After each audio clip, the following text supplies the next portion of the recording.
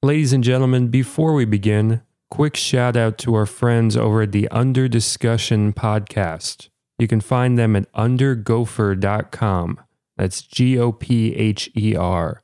They're a table games podcast. If you like table games, these are the guys to listen to. If you don't like table games, don't worry. They do episodes talking about movies too. They talk about sci-fi, RPGs, all that stuff. They're funny guys. They're fun to listen to. You'll have a blast. Once again, Under Discussion Podcast. Check them out at undergopher.com.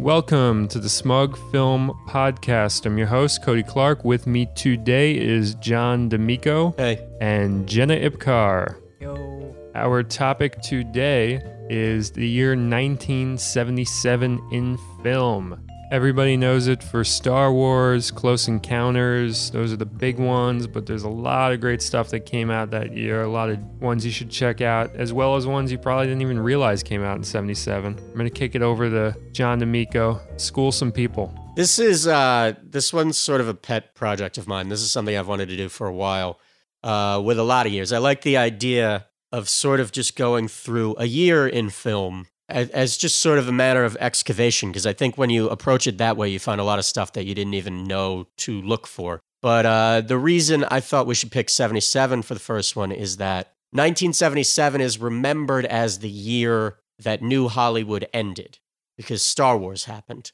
It's remembered as the year that the blockbuster model really, which started to come into play in 75 with Jaws, but it's remembered as the year that the blockbuster model overtook the New Hollywood model of filmmaking, which is not 100% true, but it's a pretty good, baseline, and it's a pretty good sort of line in the sand point. And I think it's sort of an interesting year because it's so overwhelmed by this one film, Star Wars, which is a great film, and there's a ton to talk about it with it, but there's just such an extraordinary wealth of other films that year that either portended the beginnings of something that would be a major player on the scene in the years to come, or sort of showed the end of something. Like, for example, when I was writing for Shot Context, I did a piece a couple years ago comparing two movies from 1977, Ridley Scott's The Duelists and Louis Buñuel's That Obscure Object of Desire. You can go find the piece. I don't want to rehash it too much because there's a lot to talk about. But essentially what they are is they're two stories about obsession that channels itself in two completely different ways. One told by Ridley Scott, who was about to become one of the most important filmmakers in the world. It was his first feature film, his first film to get any kind of audience, and it was his first film right before Alien, which began his sort of, murderer's row run. And That Obscure Object of Desire was Buñuel, who was such a major figure from the 30s to the 70s in influencing how kind of the fringes of filmmaking looked. It was his last movie. So you had this young rising talent and this old fading talent both taking the same theme in the same year, which I think is an interesting thing and an interesting place to begin looking at a year. So essentially what I was hoping we would talk about is, in a broad sense, 1977, the legacies of the movie from that year. And to begin with, I guess we should talk about Star Wars, right? Yeah, Star Wars. I have a list right here. That was the top grossing film of the year. That made $307 million, and then number 2 is like 128, which is Smokey and the Bandit. So then from like the 3rd, 4th, 5th on, it's like hovering around 100, and then it just kind of drops off. But Star Wars was like so far ahead of 2 and 3 and 4 and 5 on that list. I mean, just that mammoth cloud of Star Wars kind of took that year, and that's 77. And Smokey and the Bandit, I mean, we were just talking about this right before the podcast started, about we could even do a whole episode on Smokey and the Bandit. I know, John, you really love it. I was telling the two of them a story earlier that my family used to share a Netflix account so everybody could see what I was watching. And my mom once gave me shit for a couple years because she saw that I had watched Smokey and the Bandit 6 times in 1 month. They put it on Netflix. I almost want to say it's shameful, but it's beautiful because that movie is fantastic. And I never saw it as a kid. This isn't like a nostalgia thing for me. I saw it fairly recently, but man, what a great freaking movie.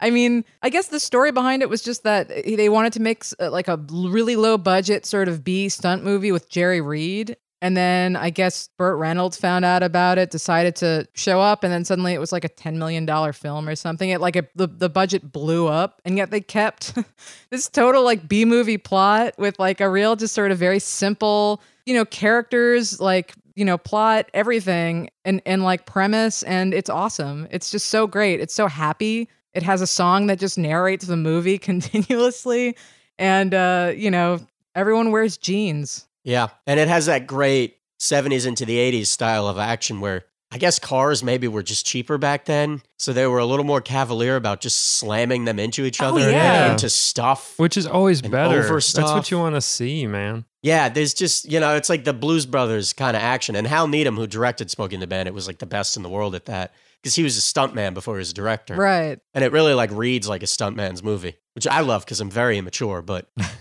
Smokey and the Bandit's a tremendous movie. In terms of legacy, would we say Smokey and the Bandit has a legacy? There are a bunch of like very like Southern centric, or as my friend would call it, Hicksploitation movies, and from the 70s though. So maybe it kind of does. Yeah, I mean, Hicksploitation was already sort of there, but I feel like Smokey and the Bandit was the first time that it kind of extended past, the parameters of the regions that it was. Right, it was a crossover, yeah. Yeah, it was. And as we're all fans of local filmmaking, there you I go. think there is something kind of beautiful about, it's like if Spider Baby was just a huge the hit. number 2 film of the year being that local film is pretty incredible. The number 2 film. Yeah, because the boys are thirsty in Atlanta and there's beer in Texarkana. Yeah. If it wasn't for Star Wars, that would probably have been the top grossing movie of the year. Star Wars was like 300. This was 128. And then the next one was like 116. Next one was Close Encounters. Smokey and the Bandit would have been top grossing for 77. Which makes sense. It's a fun, quick action movie, and country was really in at the time. There's something to be said for Smokey and the Bandit. The number 3 you said was Close Encounters? Yeah. They thought it was going to be number 1.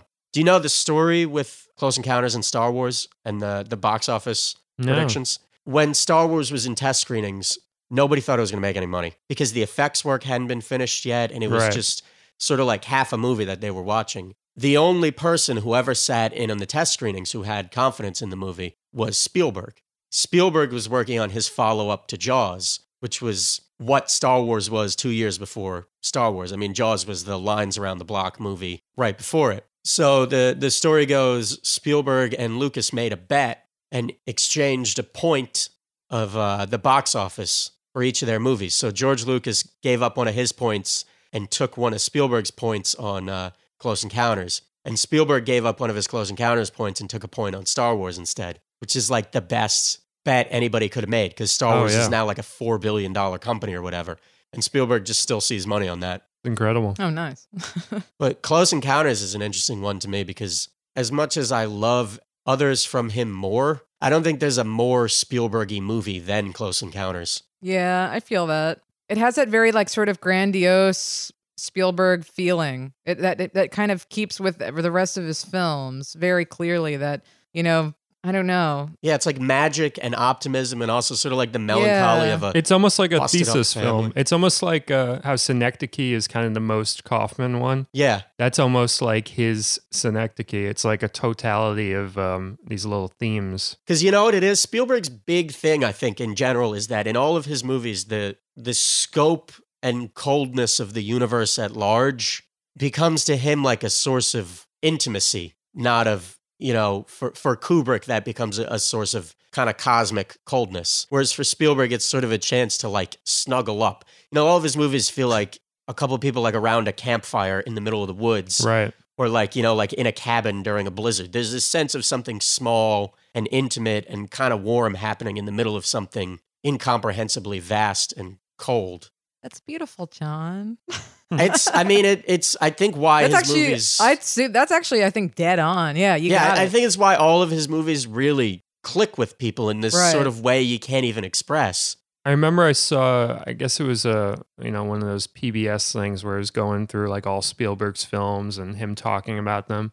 And he said that, I mean, this was probably like 2005 or something. He said that if he had done Close Encounters as the man he is now and the man grown up and with a family and everything, he would have changed the ending to the opposite ending. Yeah, he wouldn't have left his family at the end. Yeah. That's the big regret he has about that movie, is that he doesn't relate to that at all anymore. Whereas when he made the film, he really related to the choice the character made. Yeah, he was. I mean, was he even 30 yet at that time? He was. He was barely. I mean, he was a very young probably man. barely. Yeah, it's kind of interesting. It's a war movie, but then at the same time, there's this sort of central betrayal at the heart of it. Mm. And he doesn't shy away from that. I mean, you really see the fallout in Terry Garr's face and everything all through that movie. I really love Close Encounters. I mean, in the cold light of day, it's probably a little long. It has its faults. I mean, like, there's some scenes I feel like I could have done without. But I like the message. I like the sort of, I love that tone.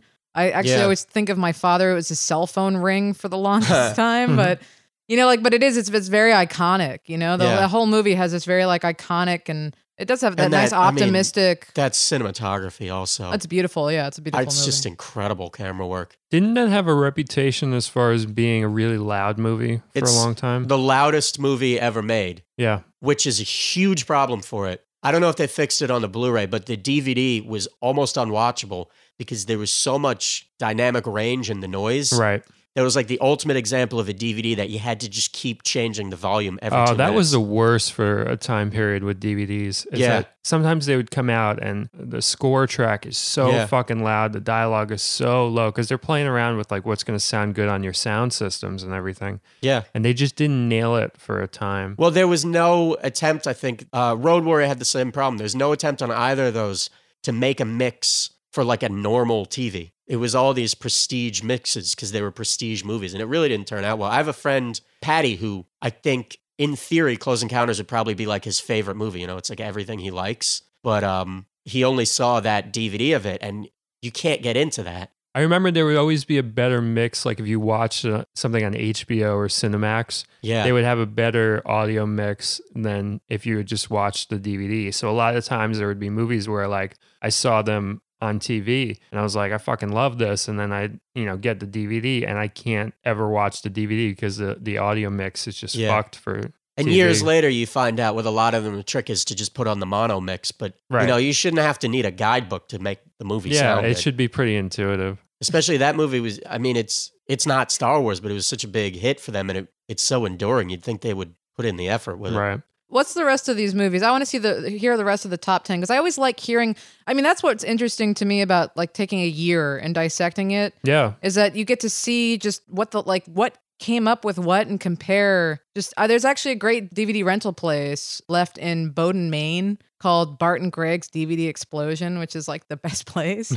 That's a great name too. Shout out to they do this great thing where they just have a wall. They'll pick a different year and they'll just put up DVDs that all came out in the same year. And I always found it so fascinating to be like, no shit, like fucking Smokey and the Bandit and Star Wars, like what? Like, it's just sort of stuff like that. So what were the other top 10? Well, for our top 3, just to reiterate, Star Wars, then Smokey, then Close Encounters. All 3 kind of like dusty movies in parts when you think about it. Yeah, definitely. Dust is Do me kind a of favor. a theme. I have a theory right now. Can you pull up the top 10 of 76? I'm assuming number 1 is Rocky.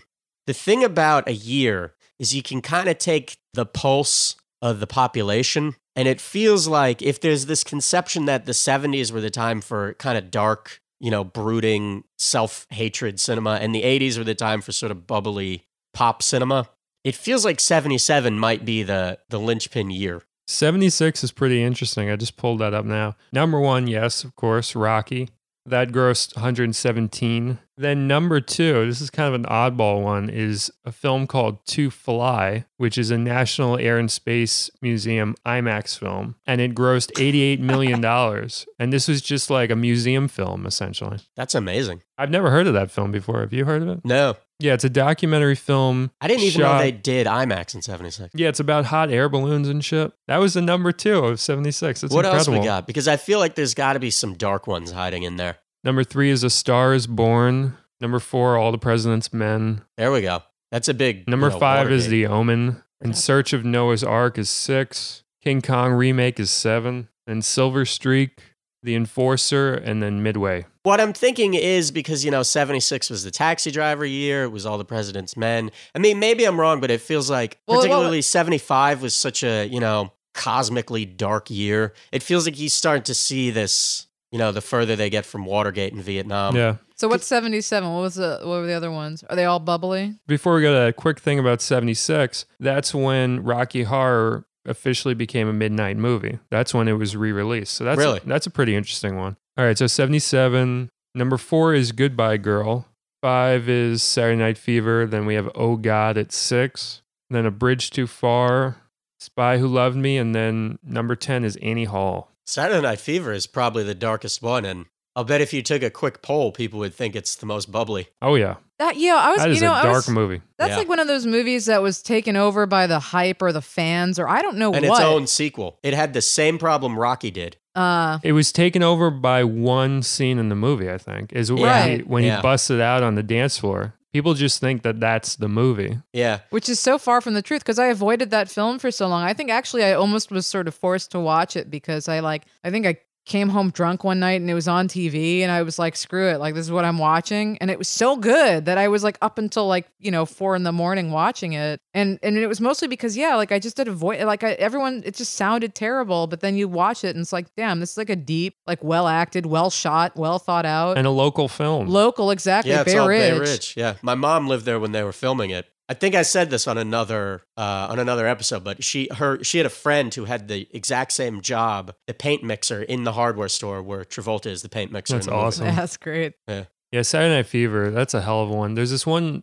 part in it that always sticks out that I hate though, which is there's some really bad fucking ADR and a couple scenes in that movie and shitty editing where they were trying to fix lines, I guess, which is when the young kid is talking to the priest at the dance place and he's talking about getting an abortion and stuff. And if you watch the mouth movements in that one scene where they're talking to each other, it's there's lines of dialogue where somebody said something completely different and then they layered dialogue over it just as though they were saying what they were saying. And the cross cutting's really bad. So there's that one part, it's almost like in Carrie, there's that shitty part where they're trying on clothes, the two guys, and then it goes into fast forward speed. And it's the only thing wrong with Carrie. I think Pauline Kael said that that was the only possible thing you could change about that movie, Carrie. Otherwise, it's a perfect film.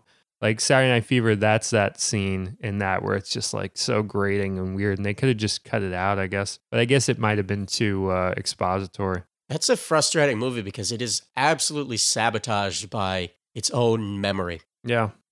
It's such a weird thing that happens to a lot of movies. Well, disco itself is sabotaged by its own memory. I mean, you take a film like Last Days of Disco, so many people don't realize what disco was, and that movie basically explains disco and why disco is awesome and why disco is this great thing and why it's a fucking depressing thing that it went away. I mean, right in that movie, they cut to the actual footage of the disco sucks burning at the baseball stadium and how fueled the hatred of disco was by homophobia and racism and sexism. Yeah, I remember reading that David Byrne actually had come out saying, that talking about, how disco gets such a bad rap because it was such a gay and black scene. Yeah. And it was and very pro-women scene. Yeah, exactly. That's such bullshit. They're great music, man. Well, it's interesting. I mean, I can't fucking listen to disco. It's just not even the more soul-fueled R&B stuff. That stuff's fine. And I mean, there's some of it that's all right. And some of it works in the context of other things. If the movie's right, it works. But I think part of the reason I respond to Saturday Night Fever so well is that it's the only one that really taps into just the desperation of that genre. That sort of, if we assume that it's sort of a feminist and homosexual movement and all that was a really hard time for women and for gay men and for black men. And I think disco, underneath that veneer, which is the same for most pop music of any era, underneath the sort of veneer of it really taps into the kind of heartbreak that leads to the sort of facade.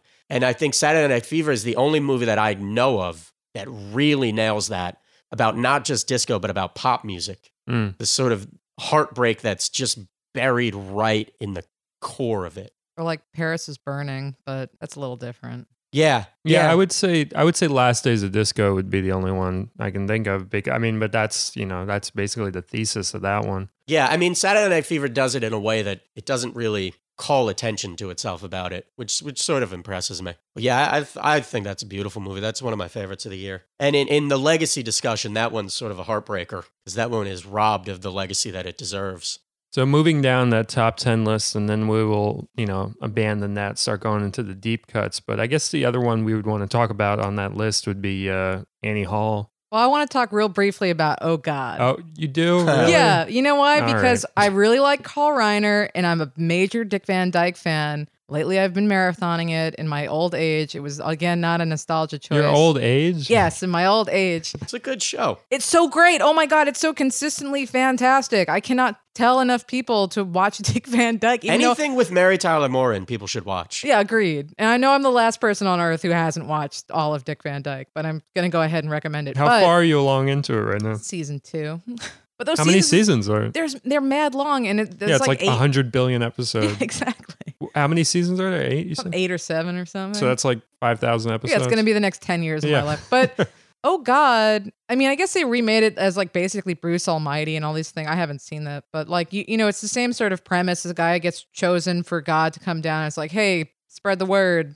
And like I kind of like parts of Oh God, but for the most parts, it was just too sort of schmaltzy. Oh man, and I had Oh precious for God, me. I had Oh God and The Gods Must Be Crazy mixed up this entire time. Are you serious? Yeah, because once you started talking about George Burns or whatever, I was like, that can't be right. All right, I'm on the page now. I'm Yeah, with you. like I don't know. I just basically that like I don't know, like Carl Reiner. Another Terry Garr movie, by the way. So Terry Garr in that and Close Encounters. She was a box office champ that year. You wouldn't have known. Yeah. Go on though, Jenna. Oh, I don't know. Basically, that just like I don't know. I feel like he kind of dropped the ball. It should have been funnier. It should have been, but it's very preachy. It's like Carl Reiner really takes it very seriously, and you can tell. And part of that's okay because his God is sort of this really nice, benevolent, and like very open God. His message is basically like, hey, look, no religion is right, but you should believe in me, and like, but like we're chill, like whatever. Like he's that kind of God. Yeah. And I can get behind. He's like also like kind of an old vaudeville retiree. It's just like great, yeah, all right. If it's gonna be a God, it may as well be that guy. But I don't know. It's like kind of I can understand why he made it, and I feel like he kind of made it just to like try and convert other people to his version of God. I don't know if it was that proselytizing. I mean, it was kind of, it's something like even if you didn't believe in God, you could sort of like watch it. Like it wasn't Like something. Groundhog Day. Yeah. Oh, sure. It You don't wouldn't have to like buy turn into you it. away. No, it didn't turn me away. I just like I wanted it to be funnier. I was like, he has it in him. Yeah, it's understandable. But it's like there's a lot of like everyone love each other, and I'm like, I got it. Yeah. I was gonna- John Denver's pretty likable, man. I love John Denver. I was going to launch into this thing about how it's the only movie shot in Botswana, but it's just not. That's definitely the other one. So, Oh God, there was that one. There was Oh God 2. There was Book 2, isn't it Yeah, called? Book 2. The one that I really love, which everybody hates and is like notoriously bad, is Oh God, You Devil, which is the one where he plays God and the devil. And like That sounds like it could be a Godard title. Or like a Bresson title Yeah. or something. So it's him and, it's George Burns playing both God and the devil. And he's like helping this like wannabe rock musician. And I love these kind of like fake like pop hits in movies. That's one of my favorite like things, like with like That Thing You Do, where it's like the fake pop hit, but it's like an actual pop hit or something. It's such a good song. It's always, yeah, it's a fantastic song. But I always love to see like the misses too, where like they have to manufacture this idea of this music that's awesome in order to like sell the character and sell the Yeah. plot. That's And, really, like- that's such a hard, I think And maybe when- yeah. Almost Famous is the only one to really get like a It's song tough, that sounds yeah. so right for that time and everything. I think Rockstar did a pretty good job of it too. I never saw that one. But it's so interesting to see like the failures of it. And Oh God, You Devil, you see the failure of it, but it almost adds to the alternate reality feel of it.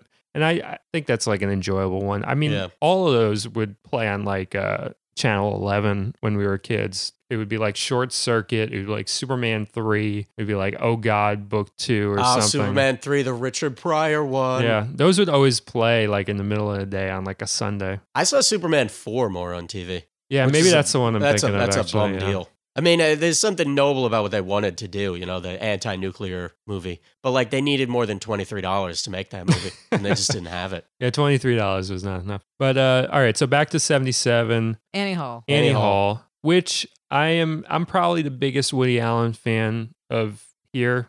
Is that safe to say? He's my favorite filmmaker. If I had to pick one filmmaker, and I'm using the word filmmaker specifically because I'm not entirely sure I would call him my favorite director, but as far as a filmmaker, he's my favorite. And Annie Hall isn't actually, I wouldn't put that in my like top 5 Damn. favorite films of his. I love Annie Hall. I think I like all of his movies. That's part of why he's my favorite filmmaker. Like even like the supposedly crappy ones, like I still find enjoyable. I just like the vibe of them. But Annie Hall, I feel like it gets kind of overrated. I feel like Manhattan is way better. I feel like Stardust Memories is way better. Purple Rose of Cairo. He's got these other You ones like that are Purple just, Rose of Cairo more than Annie Hall? Oh, You like yeah. Manhattan Oh, yeah. more than any. Absolutely. I love Sweet and Lowdown. I think that's maybe his best film. I love Zelig. I think Zelig's probably my favorite film is. But Annie Hall, like because of what it spawned, I feel like it gets a little overrated. What do you mean what it spawned? The idea of that breaking down the fourth wall romance thing. Which wasn't that not the original intent? It was just the first cut was shitty. The I heard that the somewhere, first like, cut they was had to- shitty on some of his films, and he's one of those guys that he'll go back and reshoot an entire movie. Isn't that what he did with Annie Hall? Because it was very similar to what happened with Star Wars, where the first cut was a disaster, and then they had to go back and they had to re-edit it. So they added things like in the original cut of Star Wars, the trench run was not happening while the Death Star was like coming to blow up the planet. That's interesting. Yeah. Yeah, so there was no time pressure to it. Mm. Which it kind of just Wow, made that it feel really a little changes looped. the movie. Yeah, and Han isn't as big a deal in it, and there's more time on Tatooine at the beginning. Huh. There's a restoration job somebody did where he tried to put together the pre-release Oh, wow. cut, which is really interesting. If we can find a link to that, we'll put that up on the site. It's called Deleted Magic. But I was under the impression it was the same thing with Annie Hall, where he made sort of a straight romantic comedy and didn't like it. So Right. Yeah, that gave it might be, another that cut. might be the case. I know the big famous one with him is September, which he shot with a completely different cast, and then he watched it and he realized that he didn't like the casting and didn't like what he did with it.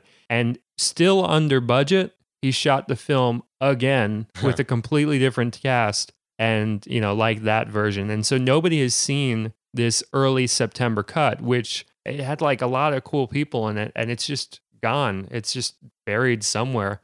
Nobody will ever see this entire Woody Allen film that was shot with the exact same script. It's incredible. That could be a whole nother topic. couldn't it? Ooh, yeah. I love Annie Hall. I guess I don't know. There's something about Annie Hall that is just it's so truthful. It's just very honest. It's very honest about what really makes relationships work and what really breaks them apart. There's so much interesting in that, and then it's also just so consistently funny. And also, I mean, it has an awesome female star that's just super iconic, especially fashion wise. She really set the trend in a lot of ways. I mean, Definitely. man. Yeah, every girl in New York dresses like Yeah, her. that's part of that influence of that. I think the look of it. Yeah. And that was all That was all Diane Keaton's wardrobe, right? yeah, that was all Was it Diane really? Keaton. Yeah. Yeah.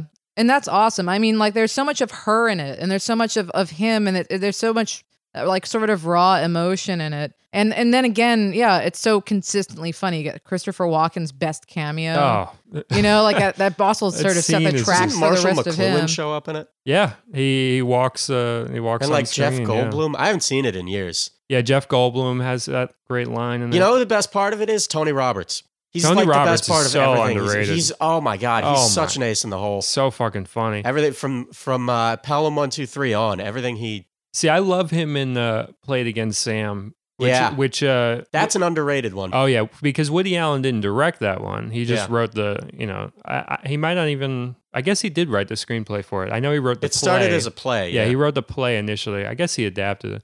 But Tony Roberts is hysterical in that. I love him and Keaton in that one more than I love them in Annie Hall. I think Annie Hall, obviously by design, there's kind of like it's not exactly a love story. There's a wrench in it just by them not actually being right for each other. And I just like their chemistry way better in Played Against Sam.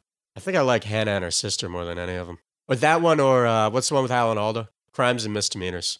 Annie Hall, I'm impressed with it more than I like it. Yeah, I mean, can that understand one, if we go back to Legacies again, I mean, that one is overwhelming, the influence that movie had. And I think a positive influence. It really sort of broke Sure. a mold and kind of opened people up to try different versions of the old movie stories, which is always, I think, where Alan, who I'm not as big a fan of as you, where he succeeded was, I think, always in retooling old premises. Yeah, and the only problem he would run into with that, where people weren't on board, is I think when he tried to do Bergman and when he tried to do, Truffaut, he didn't really elevate it in the same way that he would elevate concepts with like Annie Hall or something. Like that's where people kind of are like, I don't really like the drama stuff. I don't really like the straight Annie stuff. Hall was more modern too. Yeah. Annie Hall and Star Wars are an interesting pair because they're both so hugely influenced by Marshall McLuhan. Right. I mean, he's in Annie Hall. Well, that's and what Lucas talked about him all the time. Yeah, that's what Harry Brewis pointed out. He wrote a piece not too long ago for the site about Marshall McLuhan's huge influence on both Star Wars and Annie Hall. And for that to happen in the same year on the same top 10 list, that's incredible. Yeah.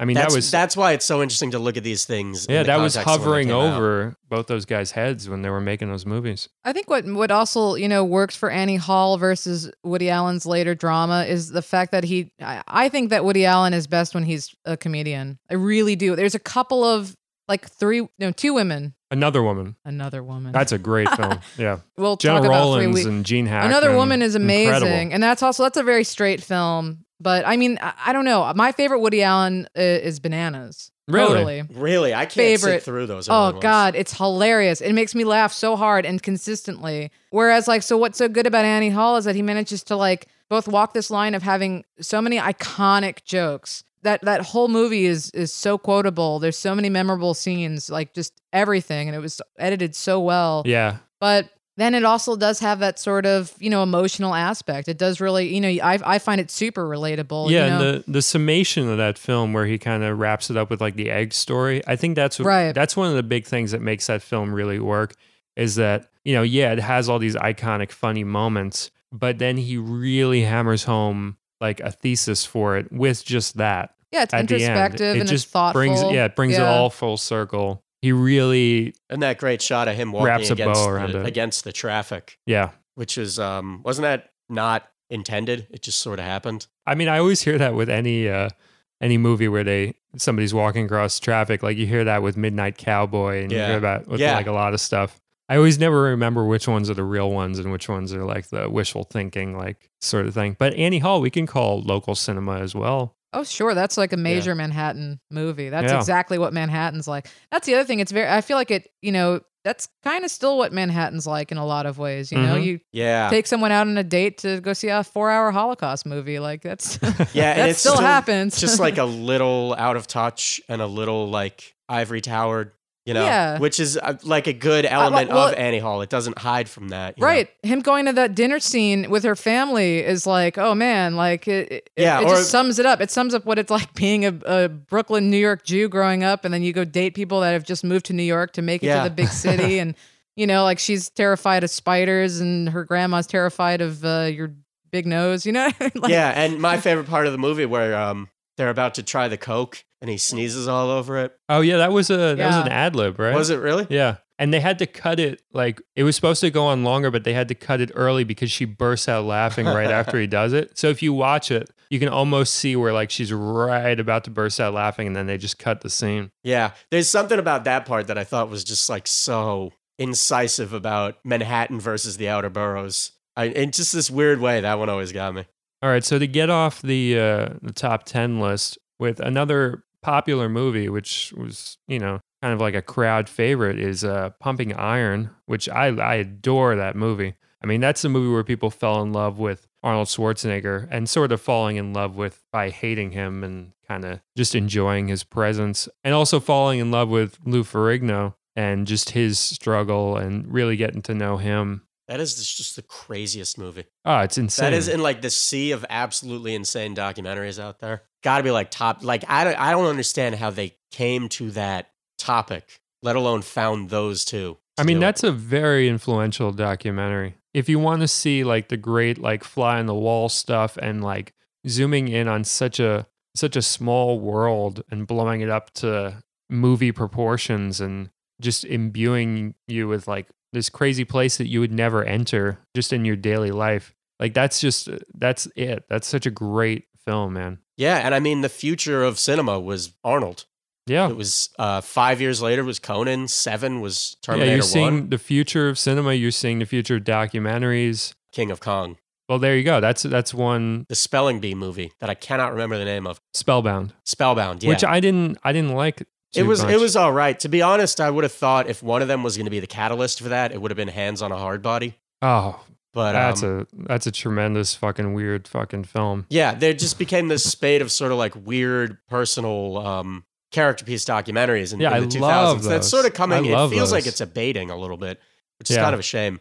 But Pumping Iron really sort of foretold all that. And you could make the case that Terminator 1 was the most influential movie from the 80s to today, flat out.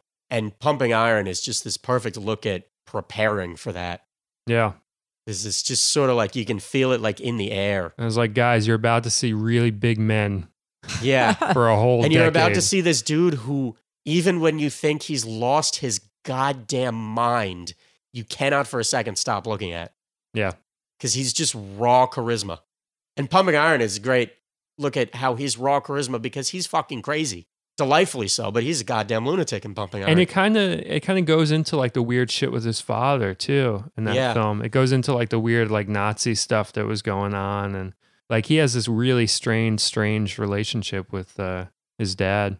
And it's amazing that you see that really early on in his career with that film, like right before he hits and becomes this mega star. Yeah. You get this really intimate look at this person that you probably wouldn't have gotten that intimate look with had he just started out, doing Terminator and all that. Yeah, around the sort of Pumping Iron, Hercules in New York area, you feel like he was a little more unvarnished. Yeah, it was like with Stallone with Rocky. Like yeah. when Rocky came Stallone's out. such a great example. Yeah, when Rocky came out, my parents shook his hand at like a screening of it in the city. Like he was out there shaking hands and like just being there for like all the screenings and just saying hi to people Yeah. and like greeting them. He's still taking selfies on the top of. Oh yeah, there was a great example just the other Yeah. week where a couple of guys were running up the The steps, yeah. yeah. Oh, I heard about that. That was awesome. He started to sort of come back to earth a little bit, but Stallone's a fascinating ego gone wild story because Ted Kotcheff, the guy who directed First Blood, told me once. I asked him about, because the book First Blood, Rambo dies at the end. There's an alternate ending where they shot it that way. And I asked him, did they intend to use that? Was that ever like seriously a consideration, or was it just sort of, something they did to appease the writer? And he told me that Stallone was really for that ending. the one when- where he dies. Yeah, and when they made Wow. Rambo, Stallone wanted to do it like the book and have Rambo die at the end. And then famously, by the time Rambo 2 rolled around in 85, he was like rewriting the scripts to make himself more of a hero in them. He stripped Cameron's original Rambo 2 script of all this psychological torment and sort of varnished Rambo into being kind of like just a giant action figure. Yeah. And it became he changed his image like that, which you can see in a kind of more subtle sense. Schwarzenegger do the same thing, and Pumping Iron is like this amazing look right before he ever thinks to do it. Yeah, and then I guess the film Rambo, the fourth one is almost like him trying to bring it back to that in Yeah. parts. Him trying to bring it back to like the intimacy of the first one. Like there's Yeah. a little bit of that. Yeah, I mean, it very has some success with it. I It's think. almost like it rides the line between the very bloody like actiony stuff and also there's a little bit of a sensitive vibe Yeah. to that one. That was a very good movie. Rambo 4 was underrated, I think. Of course, it didn't come out in 1977 though, so No, but We you know gotta what bring it did? back Off to, topic. yeah, we got to bring it back to 77. You know what did? If we're off the top 10 now and we can finally talk about it. Yeah. The famous bomb of 1977, William Friedkin's Sorcerer. Oh yes, which is like rehabilitated to the extreme. It's Yeah. like Blade Runner now, where it's more beloved than I think even they ever thought it would have been. oh absolutely, and a lot of that like in very recent years. Yeah, if Blade Runner was rehabilitated because VHS and home video happened, I think Sorcerer might be the only one yet that was rehabilitated because Blu-ray happened. Yep. And because they had an excuse to do a major restoration of it, and all these news sources were talking about it, some for the first time. And it's such a beautiful movie that had been in such terrible quality for so long. And the film that it was based on, Wages of Fear, I adore. I Yeah, love that it's a movie. Wonderful, wonderful film. Yeah, and it's one of those stories and those premises where as long as you have like a great director behind it, it's going to be a good film. You know, there's a third version. Oh, really? Not a lot of people know this. 1950s, set in America. Really? Yeah, there's a third version of it that not a lot of people know about because it was not a success even when it came out. That's crazy. It's, I think, 58. It's called Violent Road. Howard W. Koch directed it, who was a he was one of the producers of the I Was a Teenage Werewolf, I Was a Teenage Frankenstein movies. He was a sort of low budget genre filmmaker in the 50s. And it's all right. I mean, it's interesting to see that story in the hands of somebody who's not as good. Exactly. Because it's so much on the tension that Yeah. it's got to, like, if you don't have like a heavy hitting director, it's going to fall apart. Yeah. Because you have to nail all those tension moments. And I saw Sorcerer in theaters last year when it came back. And even having seen it before 2 or 3 times on VHS, I mean, I was literally like grabbing the seat in front of me, shaking it at certain point. I mean, that movie is, you can tell from the way he shoots his movies, like the famous stories of him firing off guns on the set of The Exorcist to keep everybody on edge and all that. He's like a little bit of a sadistic director. And that's what you want for that Yeah, kind of it's premise. You really need a sadist to make that movie work. It's one of the most naturally gripping premises because Yeah. it's like, most films about cars, it's about getting them going really, really fast and crashing them into each other. This is a film premise that's about driving very, very carefully and getting to your destination as safely as possible. Yeah. And that's all you have to do. And then, examining that for 90 minutes or 2 hours becomes so fucking tense. It's probably around 90 minutes of that because you forget how much of the movie is that that sort of like getting the team together beginning, which is really great. Yeah. Doesn't it start in Egypt or something and you have like a terrorist bombing and it's just this scene out of nowhere that looks nothing like the rest of the movie and it's real gripping. And then that stuff in Paris when the guy gets shot in the Porsche, which is, I mean, you could have a whole movie of just that set. The Parisian, like, beautiful restaurants where they're eating the escargot and those like incredible hotel And it rooms. throws you off. Yeah. Throws you And off the then scent. The stuff in Newark or Jersey City or wherever it is where you meet Roy Scheider is like one of the best depictions of that area you can imagine. Where you open with that great shot of the bride at the wedding with the black eye, who you never see again, never see before, but it's like a whole story told in just that. Friedkin's good picture. at that, man. My favorite stuff in The Exorcist, I gotta say, is the medical Oh examinations. yeah, me too. By That's far. that's the whole movie for me. And the priest with his mother stuff is great too. Mm-hmm. That's really good stuff. There's the little just like one-off side stories in that are really tremendous.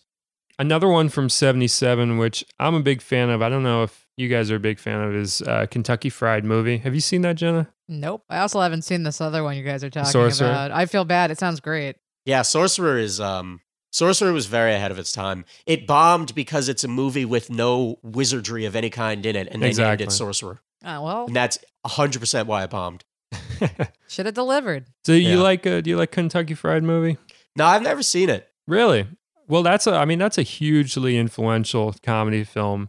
It's Zucker Brothers. It's Sketches, right? yeah, it's a lot of what you see now on like Adult Swim with Tim and Eric and a lot of stuff where it'll be like a sketch for like a couple seconds and then that's it, and then you move on to something else. And there are some like extended sequences in it, but mostly it's all like sketch stuff that you couldn't get away with on like Saturday Night Live or something because it's got nudity or it's got vulgarity of some sort. And it's just it's this great template for rebelling against the safe sketch format that had been just immediately established with SNL.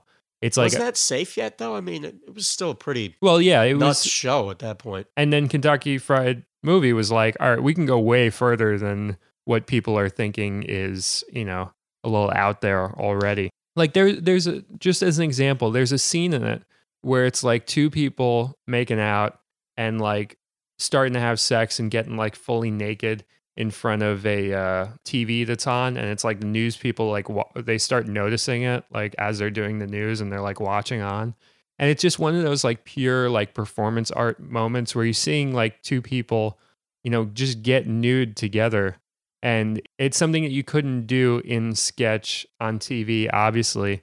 And it's something that's such a pure, easy, effortless example of taking it further and taking performance art way further. It's like bringing it to like the most bare sort of performance art aspects of just nudity, you know? You're reminding me a lot of like, well, Monty Python did a lot of that in movies, or like the Magic Christian. Right. They did a lot of What's the Magic Christian? with Peter Sellers and Ringo. Man, I thought I knew all the Ringo movies. Yeah, that's Even an oddball Caveman. one. I mean, but it's just like all these like sort of strange, because I was thinking about that recently. All these like very like bits of sketches in a movie, and I guess you could get away with that because you just couldn't put it on TV. Yep. Yeah.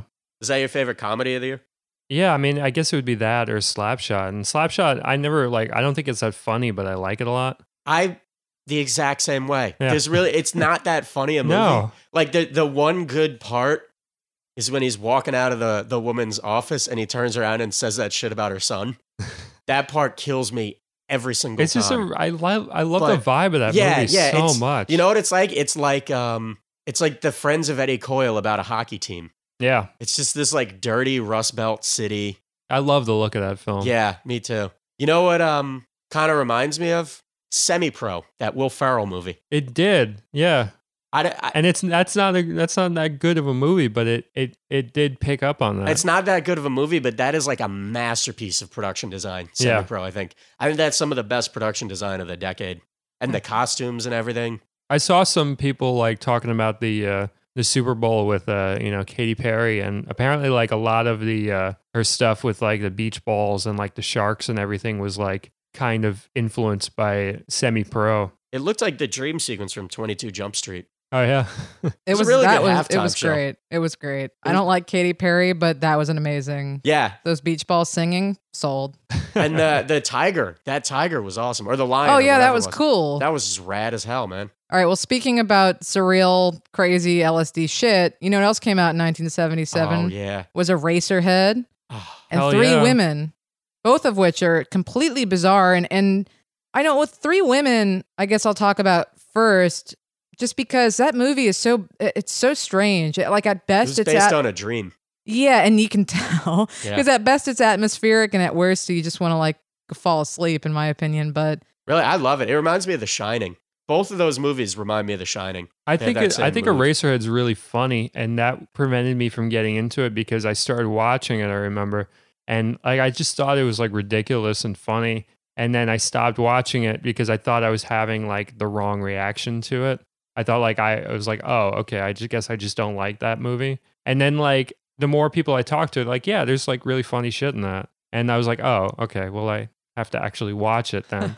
You know, but like it was like it got built up in my head as like that was like his most dark and twisted and strange and abstract movie. Usually those ones are the funniest, though. Yeah, That's he's a very funny filmmaker. it's another movie I think that gets overwhelmed by this sort of hype and weird attitude because it really isn't. I mean, what I remember hearing about it was, oh, it's really difficult. No one knows what it's about. It's Yeah. really mysterious. I'm like, it's fucking obvious. And then also, yeah, it's sort of funny. It's like, you know, about insecurity, in my opinion. It's about, you know, sort of, there's a fear of childbirth, there's a fear of everything, you know, but it also, you can watch it and not really care. I mean, you can Are watch you a it and big just Lynch enjoy person? it.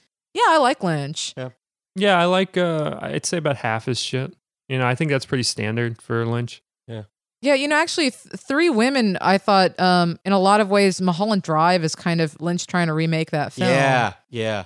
You know, that just strange, just dreamy, semi-pointless, but good-looking. Three Women, I feel like you got to be so secure in yourself as a filmmaker to even like approach that project. Because when you look at it on paper, there's no reason that movie should work. You know, I don't there's really, like I don't know that nothing it, happening. it does almost, but there's some it scenes. works for me. It's just there's something about it that like That birthing scene is fantastic. yeah, like, there's something about it that just burrows into your head. I've never seen it, so I'm out on this one. oh, it's. I wonder. You might like it actually, Cody. I don't know. It's very strange. Shelley Duvall, man, you should just if Shelley Duvall's in it, give it a whirl. I'm Yeah. I'm very unexplored when it comes to Altman. I've only like ventured in for like fucking Popeye and Popeye is underrated.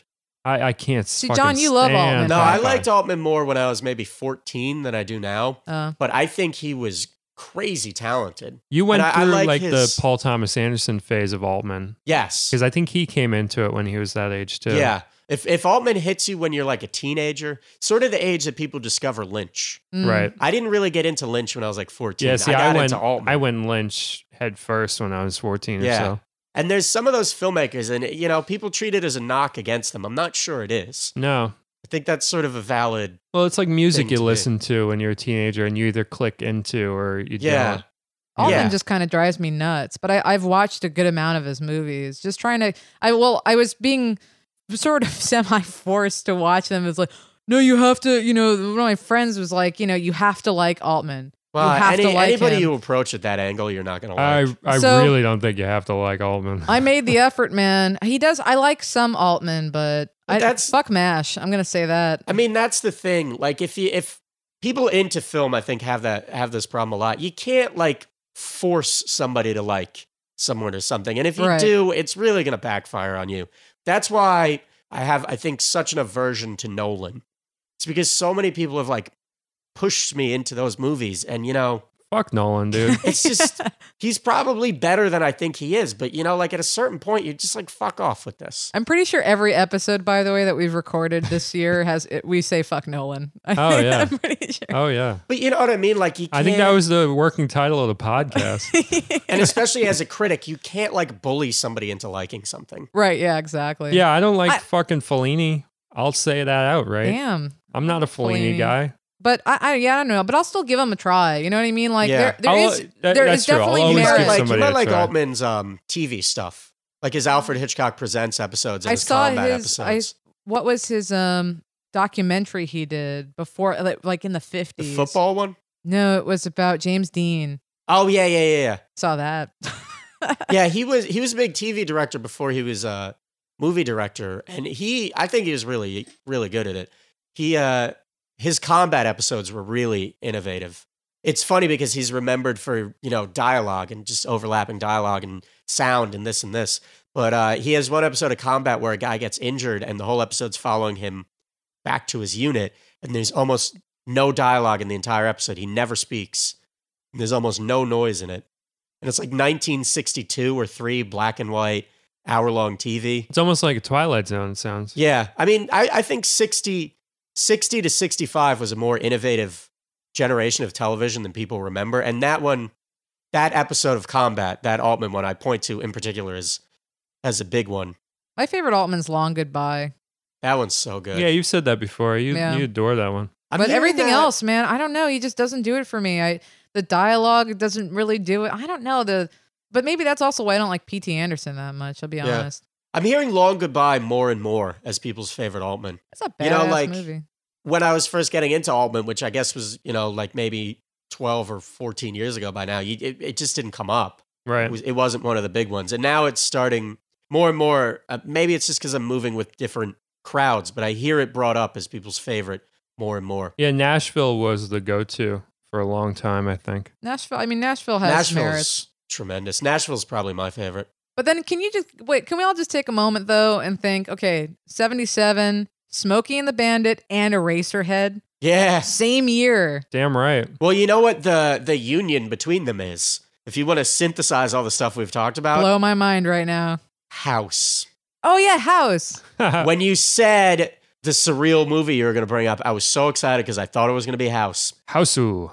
I love House. which is buck fucking wild, off the chain in both directions of the 70s. It has that like glossy disco, half animated, gorgeous, funny edge, but then there's also this like dark, weird center of it, you know? Well, you have Obayashi, who was the director. He was a surrealist filmmaker who turned into like a commercial yeah. music video guy, and And then he made thought a it was going to movie. be his only movie, which it Yeah. wasn't. But you have this sense of a filmmaker who you see this a few times. Like I would say Killer of Sheep, which was the same year you see this in. You have this sense of someone who you feel like he really thinks that's it for him as a filmmaker. Star Wars, I think, has that feel. You feel like you're seeing somebody Yeah. throw their entire subconscious at you. House is awesome though because it, like Gondry must have been influenced by House, or I think at least. everybody was influenced by House. Oh yeah, because I mean, it has that music video quality to it for like a horror movie about these women going to a house. It's as if you haven't seen this obscure Japanese film, these women going to this house and it's haunted, Is it obscure and they all. anymore? Well, maybe I feel like it's gotten bigger. It's like traction obscure now. Yeah. It's got Yeah, big. Criterion. I mean, that's where everybody heard of it, I assume, right? Yeah, it was one of the best. I saw a screening of it. It's one of their best finds, I think, because it really is where everybody found it was from them, and they pushed it really hard. They have like T-shirts and stuff. For Well, it. yeah, they were doing those screenings of it, right? That was like a pretty big thing for a while. Yeah. Here in New York City, at least. That was I over saw it a the while ago. IFC Center. They probably were doing it. Really? He's got a handful of other ones that I think rate worth reappraisal, but none of them really have English language discs. You were telling me of one of them, though, right? School in the Crosshairs. Yeah, Which is- you start sending me screenshots of it. I was like, all right, well, that's the one that I'm going to really dig because Hausu, I appreciate its vibe and everything, but it's a little much for me. Like I'm like, all right, I would rather just be like a short film or something. But you were sending me shots from that, and I was like, I fucking love what I'm seeing here. I Well, really got to see this one. School in Crosshairs is kind of cool because it starts out pretty low key. Like it's about a girl who's psychic. I think it was early 80s when he did that one. It's about a girl who's psychic, so it starts with this sort of, vibe that it's going to be a little off kilter, but it's pretty, like grounded shots with natural light and normal settings. It looks almost like it doesn't even have a production designer at the beginning. It's just sort of like classrooms. And then about halfway through, it just explodes into like full house territory, Yeah. but out of nowhere. So it ends with, like this shirtless Venusian in like a green background holding magic triangles and like lasers coming at everybody's eyes and just Ideal. yeah, Yeah. it gets nuts. But I really want to see that. yeah, whereas House I think is the better of the two, maybe for this reason. But it's worth seeing both of them just to see the difference. Whereas House kind of gives you that immediately. You get about halfway through School in the Crosshairs before it happens. It really takes you by surprise. I think if you bring up House for 77, you got to bring up Suspiria, which was Dario Argento. Yeah. And that's also the same thing, Technicolor horror dream world.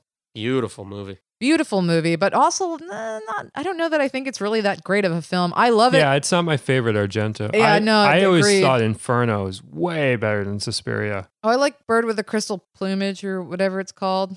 Yeah. He's one of those guys where everybody has their personal their favorite. own. Well, the thing with him, I feel like, is you can sort of see him get bored in the middle of some of his movies, Mhm. Yeah. particularly Suspiria, because there's that conversation that they have out in this kind of weird looking, in front of this weird looking building at one point in the middle. I haven't seen it in a while, so I'm sort of struggling. But I remember at one point, the camera just starts to zoom in on the window behind them. Oh, yeah. Do you remember what I'm talking about? Mhm. And it's a bad scene and it's a bad conversation. And it's like Argento just sort of loses interest in the middle. He loses interest the second a girl's not dying on screen. And I would have liked to see him just do a full out silent film with nothing but goblin music in it. Because whenever anybody starts to talk in his movies, they come apart. Goblin's Yeah. so fucking good, man. Yeah. I Yeah, think half the reason I like Suspiria is because of Goblin more than the movie itself. Maybe 90% of the reason why I love Suspiria is because I love Jessica Harper. She's great. She is incredible in that, and she's great in one of my favorite Woody Allen's, which is Stardust Memories. I love her in that. I love her in Suspiria. She's an awesome little underrated actress who kind of just wasn't in much stuff beyond that. we should do a cut of Suspiria that has no dialogue, but it has a soundtrack and then just the images and play it at a party. You know That's what I'm saying. Like, I would fucking love that. If any aspiring editors are out there are kind of bored, Yeah, make our dreams come true. try to turn Suspiria into a silent movie. You probably wouldn't have to cut that much, maybe like 20 minutes out of it. And It's keep an the official- screaming. it's Keep the official Smug Film Challenge. Yeah, it really is. And see if Yeah. you can do it in a way that still tells the story. Yeah, Because I'll bet you could. it's a simple fucking story. Yeah. They probably could do it. I like that sometimes when you get like a DVD that has like the just isolated score track. You ever get those? Oh, I used to do that on Alien all the time. Those are I would just fucking type to fun, the man. Alien soundtrack. Oh yeah. You know what I like completely silent, no music, no anything, is I adore The Happening with no dialogue, no sound, no nothing. If you watch that film on mute, it's everything you love about Tak Fujimoto, just heightened to the extreme. He's such a great visual storyteller. He's such a great underrated DP. See, that's And he interesting. nails that fucking movie so well. That's interesting to me because I would have thought The Happening was a little too digitally tweaked, the saturation for you. I think the framing is what gets me past it. I Yeah. think the framing of the shots. Because it I definitely agree has with you that with the shine colors. that you usually don't like. Yeah, I agree with you with the colors. I agree with you with how they like did fine tuning on like the color mix and all that. You know, I'm a stickler for that shit. That shit can drive me up the wall. But the framing of the shots, the cuts, I adore Fujimoto's work on that film. And I like the movie in general. I think it's just a fun, silly B movie. Another fun, silly B movie, which actually is quite dark and isn't a B movie, but kind of gets pretended like it's a B movie, is Rolling Thunder, 1977. Oh, boy. Big favorite of Tarantino. He named his production company Rolling Thunder Pictures based off of it. It was one of those movies that a lot of people didn't see until recent years. It was one of those ones where it wasn't really popular on VHS, and then it wasn't on DVD for a long time. And then I think, you know, whatever place put it out as one of those like made to order DVDs, and that's when people started seeing it again. That's a great fucking movie. Paul Schrader's script, William Devane, Tommy Lee Jones. That's like prime Schrader, too, before he lost it. Yeah. I mean, that's just a great fucking movie. And it's almost like a Coen Brothers movie in parts, it feels like. Like just the way that the story progresses, it's very ahead of its time. And the way the comedy comes in. yeah. Because there's that one part where Tommy Lee Jones finds out what William Devane is going to do, and there's just this long, like, Coen Brothers, like, pregnant pause. Oh, yeah. And then he just goes, I'll go get my gear. Yeah. That feels very much like that could be in No Country. Yeah. The director, John Flynn, he directed two others that are kind of like minor hits that are huge favorites of mine. He directed Lock Up with Stallone, which is like, Really? That's the same guy? yeah, it's the B movie version of Shawshank. Which I find way more enjoyable than Shawshank, even though Shawshank is a fucking phenomenal film. And he also directed Out for Justice, which is, I guess, I would call it my favorite Seagal film. I don't know if you saw that one yet, Jenna. Did you watch Out for Justice yet? I don't think so. I mean, we gave you a stack of these fucking Seagal movies. Like, I'm early working on them. I'm working on them. Early on buddy. in doing Smug Film, if you haven't listened to the old episodes, I gave her a huge stack of Seagals, and she's slowly working her way through them. But you're liking them for the most part, right? I mean, they're varying degrees of craziness. Yeah. I'll watch it. I'm into it. Which is your favorite? Was it Fire Down Below? Or Yeah, that's my favorite so See, far. I That's think my favorite. But I That's feel actually like- my favorite, probably. Yeah. Out for Eh. Justice is close second, though. Mostly because I'm just a big fan of the band. Yeah. Yeah. Fire Down Below, like, man, they just stack the movie around Seagal. Yeah. You know, they know he's not going to be able to carry it, so they find a way to carry Oh, that yeah. movie. Harry Dean Stanton in it. Yeah. My favorite thing about Fire Down Below, we probably covered this on the podcast, is that it's one of the few action movies where the star never takes a hit of damage whatsoever. I don't think anybody even lands a punch or he even like falls or injures himself whatsoever. The entire movie, he's just like this indestructible, like God mode doom, like kind of person who's just like waltzing through this town, and anybody that tries to inflict damage, he just turns it around on them. Like he takes damage on like some of his other movies. I would say as far as action stars, he probably takes the least damage overall as it goes on. But he didn't make a movie in 1977. Yeah, Cody. That's true. All right, let's Get bring- back to Rolling Thunder, because, man, Yeah. Rolling Thunder's fucking amazing. And I would suggest that movie for even people that don't like action movies. I don't think you need to like that sort of weird, like, revenge genre tip to really get into it. There's some great set dressing in that movie, too. There's this great part where he's got, like, this gun closet, and he's talking to a guy in his gun closet, and all of the guns on the wall are pointed directly at his fucking head. Like they're all laid out on the wall so that they're just all like zooming towards him. And it's just this great touch of dressing that set that I absolutely adore that.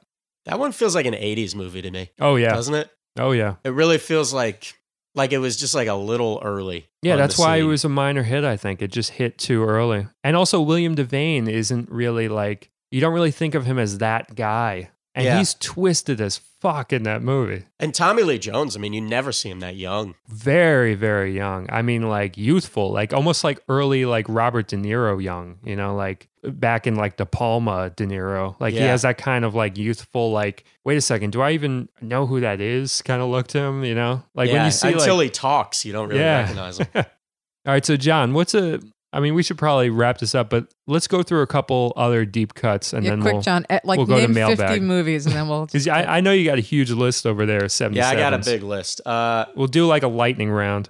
I think one of the more interesting little twofers of 77 is Werner Herzog did Strasek, which is his first movie set in America, and La Soufre, which is the documentary where he goes to that volcano and tries to film it erupting. Ah, Same year. So you have the peak crazy Herzog, where he literally is going to this island, daring death and winning.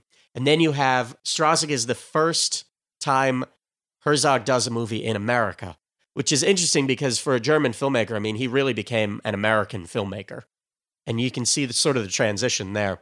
It's actually, I would say it's the end of my favorite era of Werner Herzog, which is, Aguirre to Strasig, I think is like a bulletproof run. oh, that's an incredible run. Aguirre is my favorite of them, but that's a hell of me a too. fucking run. And my favorite deepest cut of 77 is about a half-hour long British public safety industrial film called...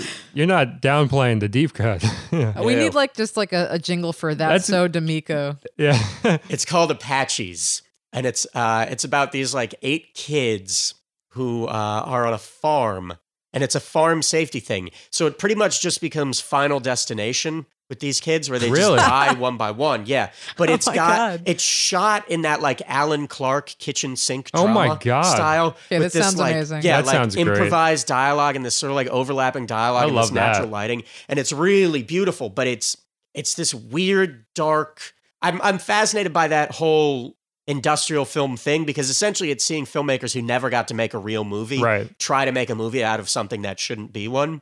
And this is probably the best attempt anybody had of making a real movie out of what amounts to a health class film. Is that one up on YouTube or anywhere? Yeah, that one's very easy to find. We'll Apaches. put a link to that on the site. And there's some really cool subtle stuff in it. Like at one part, this little girl, it's a really haunting scene actually. She accidentally drinks a cup of like rat poison and then she dies later that night.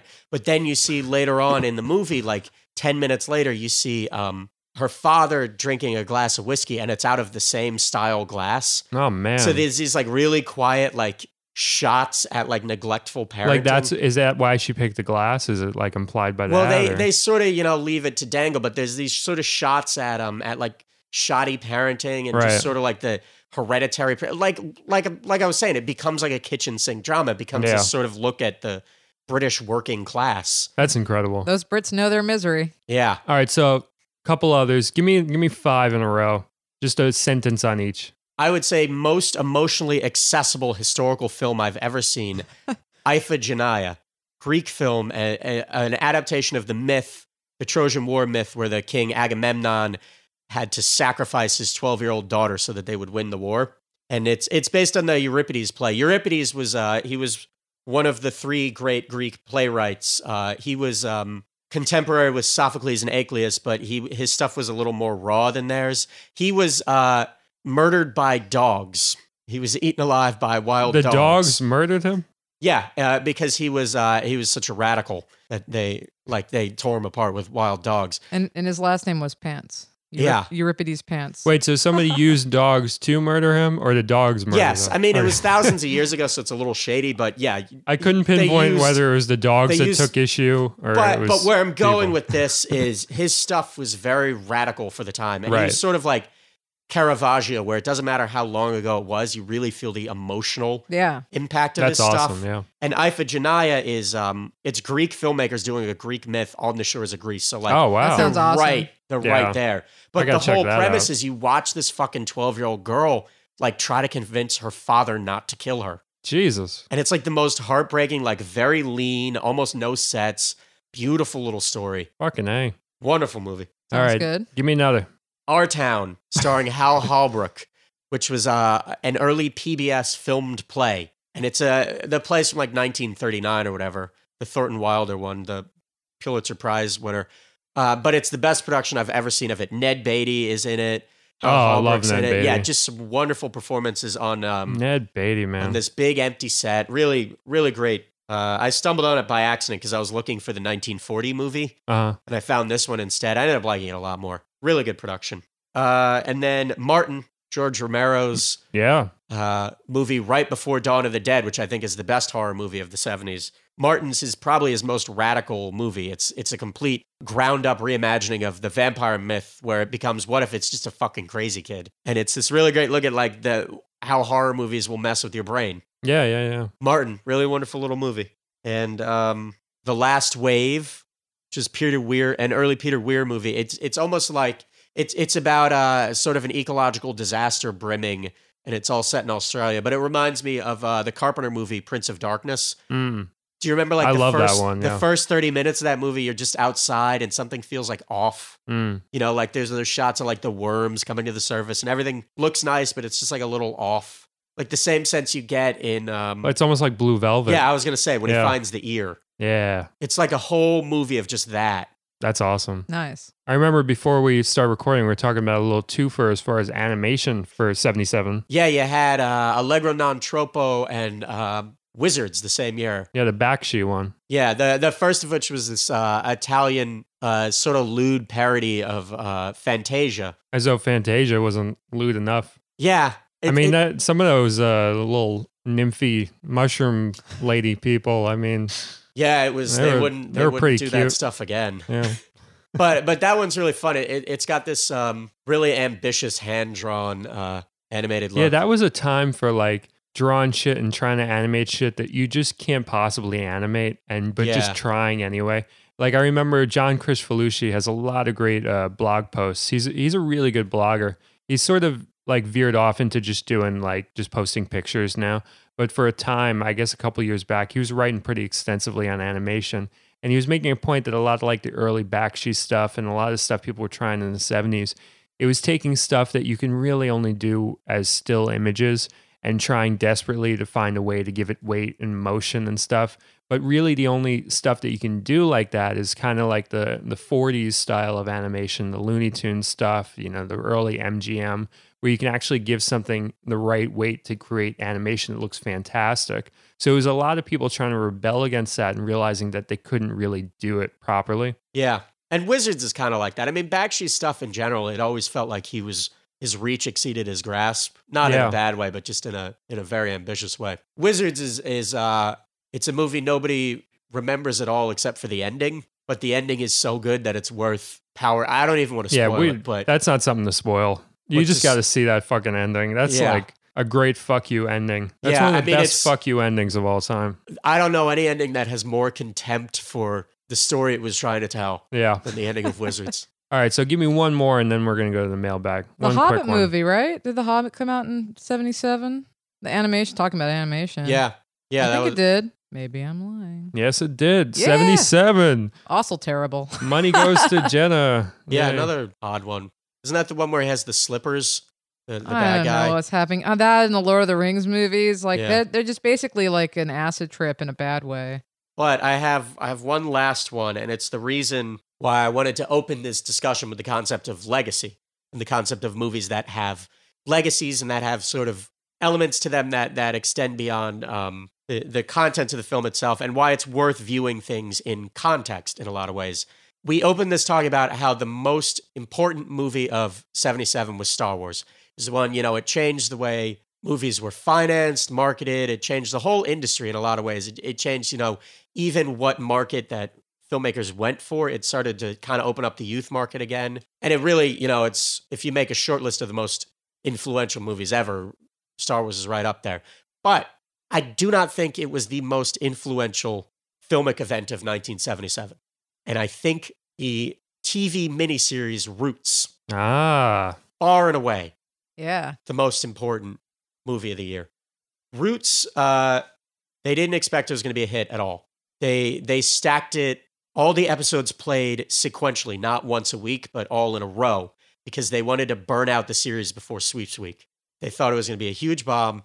The reason was nobody had ever told a story like that before about slavery from the perspective of slaves. 76, you had the great movie, but the sort of the opposite side of this, Outlaw Josie Wales, which was about a Confederate soldier rehabilitating himself. And that was kind of really the only perspective you had on the Civil War in American theaters or television up till this point was the Lost Cause Confederacy. Roots was what was deemed at the time black television, and they thought it was not going to play at all in any white market. It didn't run in a lot of the South, and it was such a hit that movie theaters didn't even bother opening the last few nights that it was on air. Wow. They just didn't play movies those nights because it was getting Super Bowl numbers, and not Super Bowl then, Super Bowl now Wow. numbers. I can't even fathom that. it was an extraordinary event. And it opened up the concept that you could talk about the seamier sides of American history in movies or in television. Yeah. And it's not going to end the world. You can make money talking about that. And it essentially introduced an entire murderer's row of great black actors to screens. Yeah.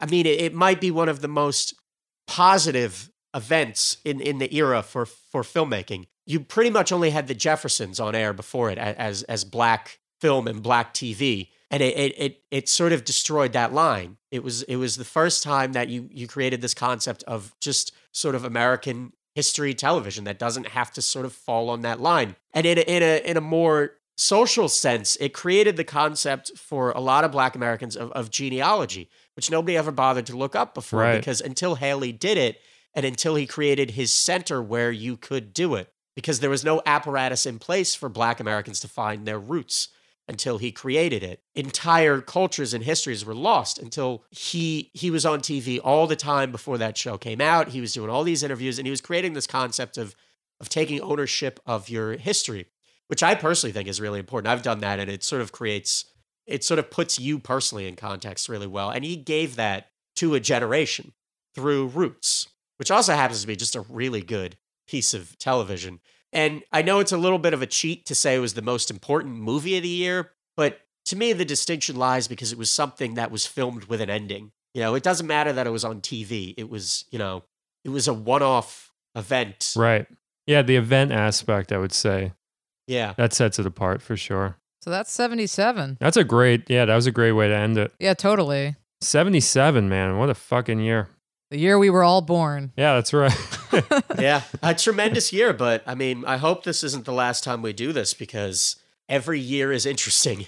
Yeah, man. I think that's what we're learning. I mean, we started taking a look at 76. Who would have known that number 2 one would have been that crazy IMAX movie? We got to look at that one because that might be one worth examining. We should have a smug watching of that. Or if we can find it, I got to take a look if it's available. 75, I've said for a long time, I think is pound for pound the best year in the history of film. Well, then we should. That's a whole nother episode. Let's do that one next. But I mean, then you got 1968 was such an incredible let's do that year. one next. 1927. All right, we're doing 27 next. 33. 33 we 39. could do next. 2010. What a year that was. And that's not hard to do. Everybody saw all that stuff. What about 2025? Yeah. That was a good year. Great year. I was Or born that year. 25. Does anybody remember that show, Cleopatra 25? Yeah, I do, sadly. All right, we're going to take a quick break and come back for questions. See you soon. And now, Chloe Peltier reviewing a movie she's seen parts of while working at the theater. Okay, so I've seen a lot of snippets of that there, Murnick and Snipper. There's a lot of really weird scenes where it feels really fake, but people take it really seriously and come out of it crying, though, anyway. Probably because they relate to it because they're veterans or no veterans. But there's the part, of course, with the baby where the baby looks like a Cabbage Patch doll. A lot of people have been making fun of that. But one scene that stands out to me where the wife's acting is really terrible is when she just says 2 words. She says, "Chris, no." And then it's from another room. It's early in the film. He walks in to the room and it turns out the 2 towers are falling and they find out about that. But the way she says it, it sounds like she's going to like prank him or something. It sounds like when he walks in there, there's going to be like, she's going to be holding a squirt gun and naked or something. We go like, gotcha. And his PTSD is going to trigger and he's going to freak out. Would have been a better scene, honestly. But I really think that scene is like really disrespectful, the way that they handled it with the acting. And also like his acting is fine in the rest of the film, but they ruin it because they do all these dramatic zooms on his face when he's looking through the sniper scope. He'll make like a good face and say a lot without saying anything, and then they'll zoom in on it really mechanically and it looks really fake and just takes you out of the movie. So don't like it very much. Seen it a lot. I know what I'm talking about, I think. Don't go see it. Thanks, Chloe. And now, back to the show. First question's from Brad. He asks, David Lynch or David Cronenberg? I'm a Lynch girl. I'm Cronenberg. Cronenberg girl? Yeah. I was like Cronenberg more. I never really connected with Lynch. What do you think got in the way? I don't know. It might have been timing. As we were talking about before, I wasn't like 14 when I first saw them. I was a little later. See, I came into Cronenberg the same time I came into Lynch, like that kind of like 14-year-old. exploring weird cinema time period. I think maybe even the first Cronenberg that I saw was Spider. Did you ever see Spider? Yeah. Which is like a pretty good one. And it was so oddball that it just made me like, all right, I need to check out everything by him. I like Existenz a lot. I like some of his kind of like weird 90s ones. Yeah. I hated Existenz. My sister loves that movie. Why don't you like that one? It's just so dopey. That's the thing. Cronenberg, I just can't relate to for some reason. I always see his movies and I like parts of them, but they don't. I don't know. I always find myself thinking that's dumb at some point, or like being disappointed. See, that's me with Lynch. Yeah. Do you like A History of Violence? Or No, I hated History of Violence. That's the other thing with Cronenberg. There's some of his movies I just hate. Is there one that you like? I liked what's it? Naked Lunch. Yeah, I figured you'd like that one. But I was disappointed by what was the doppelganger one? Dead Ringer? Dead Ringer I wanted to like and I didn't. Did you like Videodrome? That's the only one I haven't seen. You might like that one. That was a pretty good one. Did you like The Fly? I mean, everybody likes The Fly. Yeah, The Fly is good. I mean, you love Goldblum. Yeah, he's my buddy. He's The your Fly's little probably- entryway. The Fly might be my favorite. Actually, no, The Brood is my favorite of his. I think I Brood like... is so Yeah. creepy. I like Lynch better, but I like exploring Cronenberg's filmography way more. I'm not like in love with either of them, if I'm honest. But I would go Cronenberg. Cronenberg, yeah, I feel like he has more variety. Yeah. And when he's good, he's better. You Yeah. know, like those shots in The Brood of them holding hands with the little kid walking her down the highway. That's like the scariest thing I've ever seen. And I know people will point to stuff in Lynch, like the Mulholland Drive dumpster bit and all that, and say that it really rattled them, but it just doesn't. It's not as It just not as doesn't for me. intense. I don't know why. Yeah, so I would I don't know. It's like you're picking like who's got your favorite moments. I'd say Lynch is my favorite moments, but Cronenberg's more fun as a filmmaker to explore. Yeah, I mean, Cronenberg has a wider variety, but I have to say the older I get, the more I think maybe my favorite Lynch is Wild at Heart. Wild at Heart's great. Really? That's like, man, there's I something love about that that one, movie. yeah. It's like cute. Yeah. It's like really charming. It's a really charming movie. Great dialogue in that. There's great dialogue. There's great characters. Boner with a capital O. That's one of my favorite lines in film history. How about you hear a deep sound coming from Bobby Peru? Yeah. And what's the one about his jacket where like this jacket is an Oh, yeah. expression of my individudial and my this, that, and the other? That's a great. It's That's just all fun of the one, yeah. everyone is at their best in that movie. Now that I think about it, none of the Davids really hit me. David O. Russell doesn't really hit me. He definitely doesn't. I can't stand Fincher, I that. don't like outside him of either. Zodiac and Fight Club, Yeah. doesn't really hit me. What about David Koepp? I'm trying to. Which one's David Koepp? He's that screenwriter that did War of Worlds remake. And a Oh, couple yeah. of- I'm just trying to think of other Davids. David Ayer, right? David, yeah, he did didn't he do Blade or No, that was Goyer.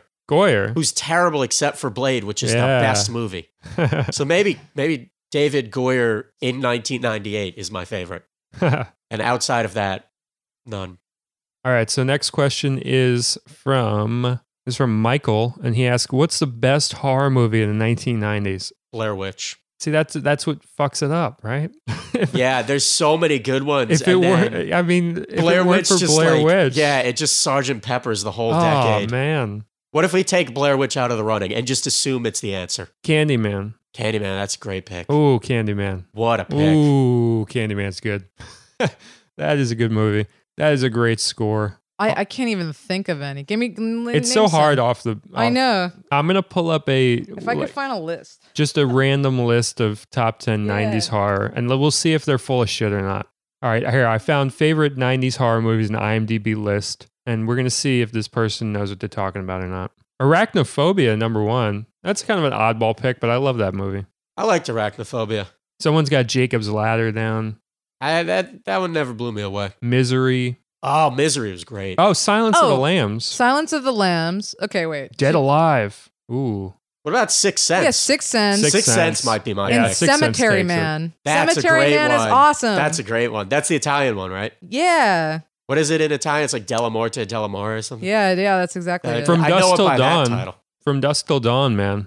I That's love a that fun one. one. I don't know if I would even call it a horror movie. It's just such a such a B movie, you know, the switch of tones. It's a romp. Oh, Army Yeah. of Darkness. Yeah, which I don't know if I could even call that a horror movie either. Yeah, this can be creepy. It's got skeletons. Yeah. Event Horizon. I can't deal with that movie. That movie is so bizarre. Tremors, Tremors. 1990. Good. Ooh, that's the sleeper one. Ooh, yeah. Ooh, yeah. Tremors is a All right, beast. so if Blair Witch is off the table, I think neck and neck, it's Candyman, Tremors, and Sixth Sense, which maybe even I wouldn't even call a horror movie. Sixth Sense I watched again recently, and I was shocked at how well it holds up. Oh, it's good. Sixth Sense, Yeah. just the character. Oh, man. It holds up for all the reasons The Exorcist does. The character stuff is so precise. Yeah. Like the best part of that movie is that one little beat when they're coming back from the grocery store and he's sitting in the shopping cart and she just starts running and he puts his hands up. Mm. Just this weird, like beautiful little,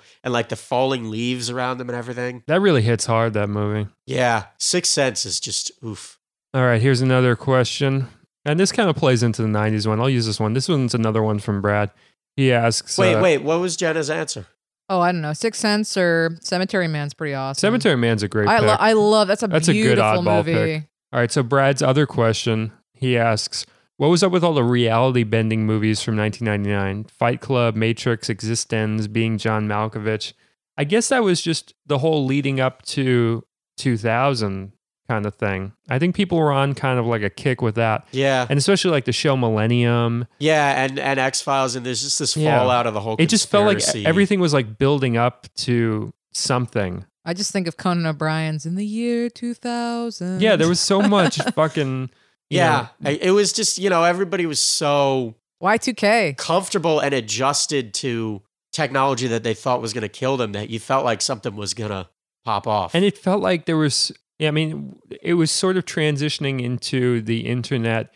And, the internet brought a way to learn what was bullshit and what was real pretty quickly. Like before the internet, you couldn't really validate like different theories that people had or even like different facts about movies. Like remember like having arguments about like facts about movies where like if you wanted to prove somebody wrong, you had to like find a book or something. And so Yeah. you just didn't. So there were all these like little factoids that you would just know yeah, about. those books used to be such a big market and they used to be Yeah. so much money. Huge fucking tomes, like the Video Hound ones, I Yeah. remember. It would like kill you if you couldn't remember like the name of a movie. Like you'd just fucking die. Your brain would just explode and you wouldn't live on to see like the 2000s. Like it would just fucking get under your skin because you couldn't look anything fucking up. Well, that was sort of, puzzle cinema became such a big thing for a while there. And it feels like it's starting to ebb away. Yeah. But you had like that whole thing like transmuted into like Memento and Donnie Darko and all these Primer, all these movies that are, and I guess it could only exist in an internet age where you could sit with like a bunch of people all over and try to take them apart. Exactly. Sort of frame by frame. And Blair It was- Witch kind of piggybacked off Yeah. that too. Yeah, Blair Witch, which is the greatest ad campaign for any movie Yeah. ever. But you had, you know what it was? It was like the simultaneous rise of the internet and DVD.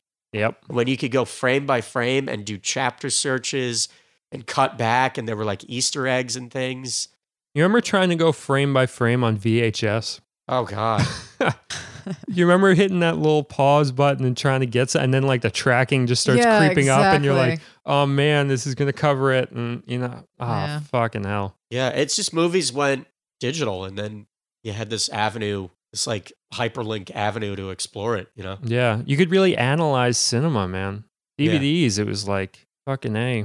And I just had this argument a few weeks ago with regards to Nabokov and Pale Fire and doing that in literature. And I feel like it really, in the end, didn't amount to much. I feel like it didn't amount to much in movies either, Maybe I'm underappreciating it, but like it feels like it went nowhere. It was more like it was getting people excited about movies, I think. Yeah. It was a way to get people more excited about learning about that kind of thing, I think. Even if it didn't amount to anything in some big way, it felt like with DVD people were really excited about films again. Yeah. It was People like wanted a collection. yeah, man. And like VHS, you didn't have that same feeling. It felt like you were getting ripped off with VHS. And DVD, you didn't feel like you were getting ripped off. Even if it was a shitty transfer, there was a period where you felt like this is on a disc and this is, I feel like I really have something now, Yeah. We could do a whole episode on that. I think that would be a great episode to do, just analyzing the DVD era. Oh, yeah. All right, guys, I think that about wraps it up. That was a fun one, man. I liked exploring 77. We'll do more year ones in the future. Any closing thoughts, John D'Amico? Something to tell us? Tell the listeners? Yeah, I mean, the beauty of this is we're bound to have skipped like a bajillion of your favorite movies from the year. Yeah, if you have Like- some favorites, fucking Yeah. send them our way. I mean, we barely scratched the surface, I'm sure. I'm sure there's a lot of foreign stuff, maybe some Japanese stuff we're just not thinking of. And Yeah, I mean, love we to hear. didn't touch a single Russian movie, and there was so much going on in Soviet cinema at the time, and just Latin American cinema was popping off. And yeah, if you've got I favorites. mean, we gave Killer of Sheep like a sentence, and really we could have done a whole episode Killer about that Sheeps, movie. absolutely. Yeah. So if you have favorites, just leave them in the comments or just send them to us on Facebook. And Jenna, any closing words? I'm just going to do the closing theme for you so you can Please just talk do. your credits over it. Please do. I'll talk over it. Eastbound or down, rolling up and trekking. All right. Thank you, We're guys. going to do what they say can't be done. Thank you, everybody. We got a long Thank way you to for go listening, and and, a short time be to sure get to there. I'm rate, eastbound and comment, watch old bandit subscribe. run. See you soon. Bye-bye.